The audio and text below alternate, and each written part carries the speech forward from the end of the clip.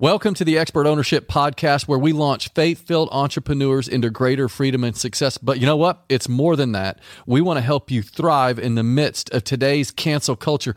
Our goal is to raise up workplace warriors who will stand for what they believe in, whatever the cost. You can find out more by visiting expertownership.com. But without further ado, here we go. I've been really feeling it. About to bust a move, one shot, let me get it. If you really feeling it, put it in your left hand, right hand, throw it up and hit it. Hey, welcome back to the Expert Ownership Podcast. Jason and David here. I'm Jason. I'm going to try to tell David, don't say anything for the rest of this podcast. Well, I have to say something because we're both on AirPods. We're not in front of our typical microphones. We're on EarPods. Is it EarPods or AirPods? I don't know. It's AirPods, I think. Oh, yeah. I don't know what it is. We're traveling. We're actually in Toledo, Ohio. I'm in a hotel room right now looking over the Toledo Mud Hens minor league park. And apparently that's the minor league team that has more fans than just about any other minor league team in the nation. Okay. But Jason, what does that got to do? What are we talking about today? Let's get to the point. Yeah, here. but that's Are you important. kidding me? We're Nobody pro cares players, about that. I think they all do. So today we're talking about the 4 keys to entrepreneurial success. Okay. Okay, that's more like it. I actually saw these 4 keys online and I just grabbed them and I'm like, you know what? I like them. I just wanted to throw them out there and I want to talk about these things because if you live in America, in this free country where we have opportunities for advancement and you exhibit these 4 qualities, then you can crush it in business. By the way, you may have grabbed them offline, but everything derives, if it's good, it comes from God. It says all good things come from the Lord. You can pull these things out of scripture. And in me, even, I guarantee we're just going to riff. Jason's going to lead this. I'm going to give some color. There's plenty of scripture that's going to back up this kind of stuff.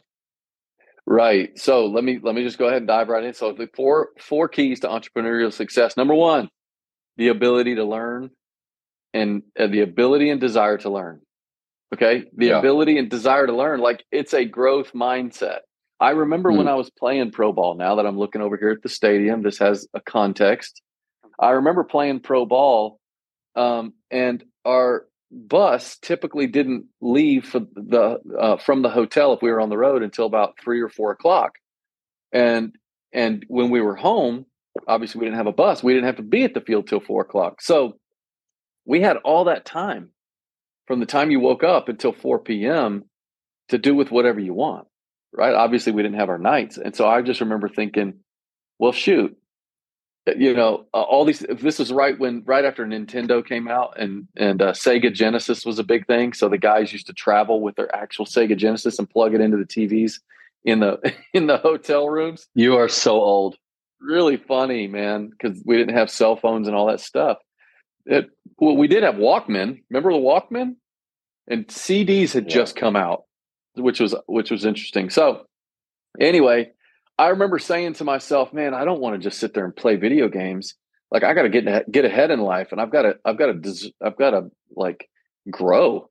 And so I didn't realize it then. I had a growth mindset. So I actually earned my master's degree in counseling during that time.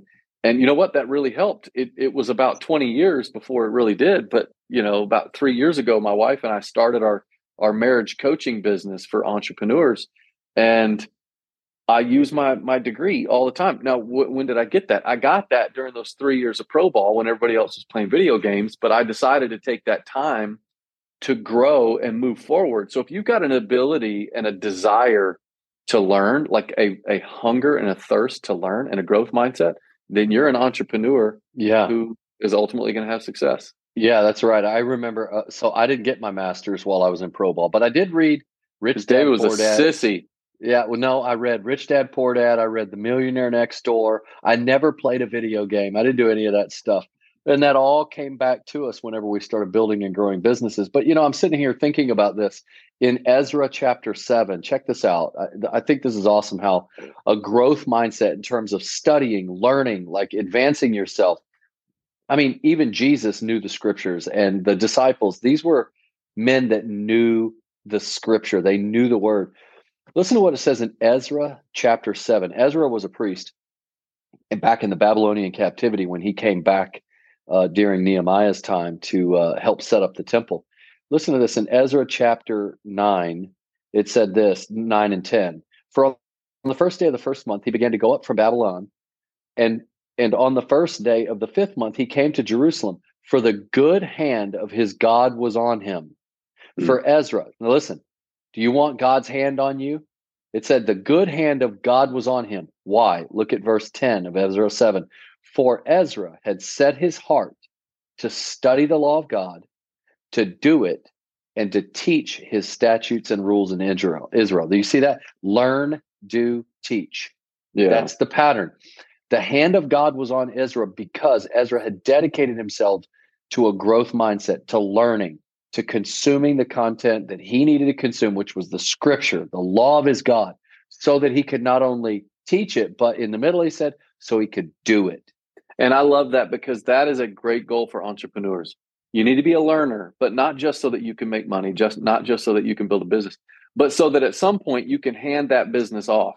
At some point that you can teach other people how to do that business, right? That's right. That's what you want to do. So that's number one, the ability and desire to learn. Number two, a strong sense of urgency. Ooh. A strong sense of urgency. This is very important. I remember when David and I were building our company back 20 years ago, and we started out with just a tiny little system, because we had read the book, The E-Myth, on how most businesses fail in the first 5 years because of a lack of systems and a lack of an entrepreneurial mindset. And so I really went voraciously. I kind of took the lead on building the system while David focused in on marketing and sales and valuations. And so, but I remember building out this system. It was a simple Word document for each of our properties, because we were selling real estate. So I had a Word document with all this information about a particular property. And then it was hyperlinked from an Excel spreadsheet that had a list of all of our banks, along with the address of the property. So I'd go to the address of the property, click this little hyperlink, and then it would open up that Word document for the particular property. We hosted that on a server so that any of us who were in the office could have access to it. Well, then I discovered a really cool online way to do all of that stuff. So we moved that system over into an online database. And it took me probably 10 years to fully perfect that system. But I remember waking up in the middle of the night on lots of nights with ideas for that system. And so I would wake up and I would jump on my computer and I would start doing all sorts of stuff. And I just had this overwhelming sense of urgency. If we get this right, it's going to be good. If we get this right, it's going to be good. And you know what? 7 years in, so it took me probably 10 years to perfect it, but 7 years in, we had 100 offices in 35 different states. Yeah. And so then, it took me another 3 years to continue to perfect it. But that's what happens with a strong sense of urgency. I was like, we've got to do this thing. It's got to happen. It's got to happen now. Yeah, even from a Christian perspective, I think about anytime I hear a sense of urgency, I think about young David, the shepherd boy, going to the battle lines. And when he hears Goliath, it automatically piques his spiritual, wait, hold on a second. There's a spiritual urgency that hits. And he's like, who is this man, this uncircumcised Philistine that would defy the people of God, the armies of the living God? And then he asks around, what's to be done for the man that's going to take this dude out? All of a sudden he gets this urgency in his spirit. And then his big brother Eliab is like, what are you doing down here? Don't you know there's evil in your heart? You just came down here to see the battle. And then David responds with something I think that is so important. He said, is there not a cause? That's the King James Version. That's the original. I love the way it says. He says, is there not a cause? In other words, is there not a cause? Is there not some urgency here to where I should leave the sheep and fight this man? Is there not a cause to where you, Eliab, the older brother, should be fighting him? Is there not a cause that Saul should not be sitting in his tent, but should actually be fighting Goliath? That spiritual urgency. And I really sense right now there's a spiritual urgency in our nation, especially for Christian business owners, that we need to be self-sustaining and self-sufficient. We need to be the salt and the light in the marketplace, because big business has sold its soul to do the works of Satan. We're looking at Target. Yeah. We're looking at all the stuff that American Airlines and Starbucks and PayPal and everybody's pushing. Well, we have to be salt and light. Is there not a cause? Is there not a cause for us to be phenomenally excellent at our service, and then at the same time to use it for kingdom impact? There is a time, and the time is now. So I love this whole sense of urgency. Yes, your sense of urgency should totally be tied to the vision that you have, that you want to accomplish, your vision, your mission, your what, and your why. What do we want to Yep. accomplish? Why do we want to accomplish it? Let that be a sense of urgency for you. Now, you have to keep that at bay. Remember, that could cause you to work 100 hours a week when you've got, 3 small kids in the house. Like, that's not Yeah. no. Listen, you need to feel a sense of urgency for being with your kids and being a Yep. fully present dad or a fully present mom, for sure. But when the kids are asleep, and you've already got your time with your spouse, then when you do have that time to dive into work, there really needs to be that sense of urgency. And when you have that, you can get more done in an hour than you could in 8 hours without urgency. That's So right. you need that sense of urgency. Number 3, you need strong communication skills. You need strong communication skills. The worst thing in communication is the illusion that it's taken place. I forget who said that. I used it in one of my books. But the worst thing about communication is the illusion that it's taken place when you think that you're communicating, but you're not. Because what happens is, and I got this from John Gordon, in the absence of communication, negativity fills the void. That's right. So we have to learn as an entrepreneur. If you want to be successful as an entrepreneur, you got to know how to communicate. I think go ahead, Jason. I'm sorry. I was going to say the best thing that's ever helped me in communication is emotional intelligence. We need to do a whole podcast on emotional intelligence, but the 4 quadrants of emotional intelligence are self-awareness, self-management, social awareness, and relationship management. When you are self-aware, you know the emotions that are going on inside of you. You are self-controlled, which means you know how to manage your own emotions. Then you're socially aware, which means you're paying attention to other people and how they're feeling. Then you can manage that relationship. And how do you manage the relationship? You do it through communication. You learn how to talk to people. You learn what their cues are. You learn what certain things that you can say and what you can't say. You really get into other people's worlds. For David and I, when we were building our business back in 2006, 7, 8, 9, 10, and we were flying all over the country, going into these clients and meeting with them, we would literally walk around the room, and there's all these cubicles with just a ton of people who are working at the bank. David and I would stop in. We'd ask them their name. We'd get to know who their kids are, and we remembered their names, and we were writing stuff down and taking notes. But because we really cared about the people, and when you care about somebody, and the best type of communication you can ever have is looking at one of your clients or reaching out to one of your clients and saying, "Hey, how'd your son do on the game?" Hey, how's your daughter doing? I know she broke her arm. You know what I'm saying? Like, that type of communication shows you really care, and you do really care because you're a believer. You recognize that those people are the most important thing. And then when you put people first, profit then will chase you down. That's right. And the key with communication, there's a lot of keys, but one of the most important keys is you always value relationship over the transaction. And that will come out, because if people think that you value the transaction more than the relationship, your communication is going to be like a noisy cymbal and a loud gong, like the scripture says. That if you have if you speak with tongues and prophecies and all this stuff, but you don't have love, it's just gross. It's a noisy gong. It's a clanging cymbal. So you really, as a business owner and in the marketplace, you've got to value relationship over the transaction. In other words, you can get what you want, but you don't want to lose the heart at the same time.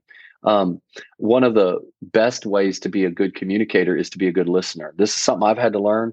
Good gracious, I don't like to listen. I just wait my turn to talk again. And so one of the simple tricks when you're listening to listen is you got to just simply say, "What I hear you saying is." You need to be able to say that.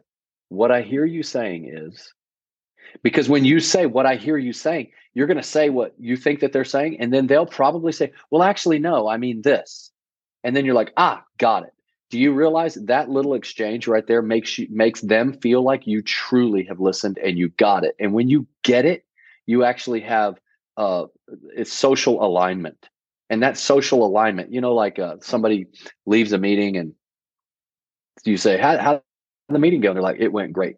What they're really saying is, we've got alignment. They heard me. They listened. And that's communication. Yeah. So you have to be able to say, "Well, what I hear you saying is," and then they can correct and you say, "Got it." Or if you don't got it, "Well, I think you're saying."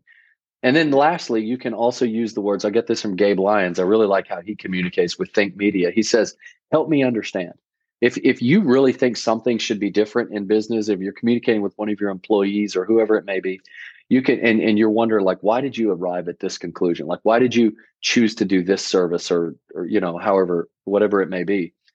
It's help me understand. So you're putting them first. You're saying, hey, help me understand your thought process, instead of coming down on them like, I can't believe you just did that because blah blah blah blah blah. It's like, stop, don't communicate. It's too early to communicate. You need to actually listen first. Hey, help me understand, and then move forward. So the 4 keys to entrepreneurial success. Key number 1, you need the ability and desire to learn. Point number 2, a sense of urgency, a strong sense of urgency. Point number 3, you need good communication skills. And point number 4, you need the ability to lead and delegate. Both of those go hand in hand, but you need the ability to lead. David and I always talk, and you probably have heard us say this ad nauseum. Leadership is the ability to create an appetite in another person. And the best way to create an appetite in another person is to live the life you want them to have. So as leaders, as entrepreneurs, we need to know how to lead people. And the best way to do that is to live the life that you want people to have, right? In Proverbs 22:26, train up a child in the way he should go, and in the end, he will not depart from it. The Hebrew phrase for train up means to touch the palate of. And the Hebrew moms, when they had their babies, after they would nurse them, they begin to wean them and put them on food. What they would do is they would take fruits, vegetables, or whatever, and they would chew it up real fine. Then they would take a piece of that food out of their mouth, and they would touch the palate of the baby with that food. They take a piece of that food, they put it on their finger, and they touch the palate of their baby with that food. And that would create an appetite in the baby for that food. So when Solomon is writing this psalm, and he says, train up a child in the way he should go, which means touch the palate of your people, like create an appetite in them. And the best way to do that is to live the life that you want them to have. That ability to lead, to me, is the number 1 quality of an entrepreneur. And that's why I truly believe that kingdom-minded entrepreneurs, biblical thinking entrepreneurs, are the answer to the cultural ills that are happening today. Absolutely. We are the answer. Church. The gates of hell will not prevail against the church. So we as the church in the workplace, we have got to be the ones to be the salt and the light. Thinking about leadership and the ability to succeed through others. That's the beauty of Christ. He set up his kingdom by succeeding through others. He literally left at his height, 33 years old, and he just rose from the grave. He's like living and alive, having conquered death. He could have paraded himself around the city and done all of that, but he chose to succeed through others. That is great leadership. That's true discipleship. John Maxwell said, the greatest leaders hand off the baton at top speed. Like, are you discipling? Are you replicating yourself in that next generation? What does it look like for you in terms of your succession plan, or even in your own role and in your job that you've got as the entrepreneur? I'm sure you probably have some daily tasks and recurring obligations that you've got to do every single week or month. Who do you have coming behind you?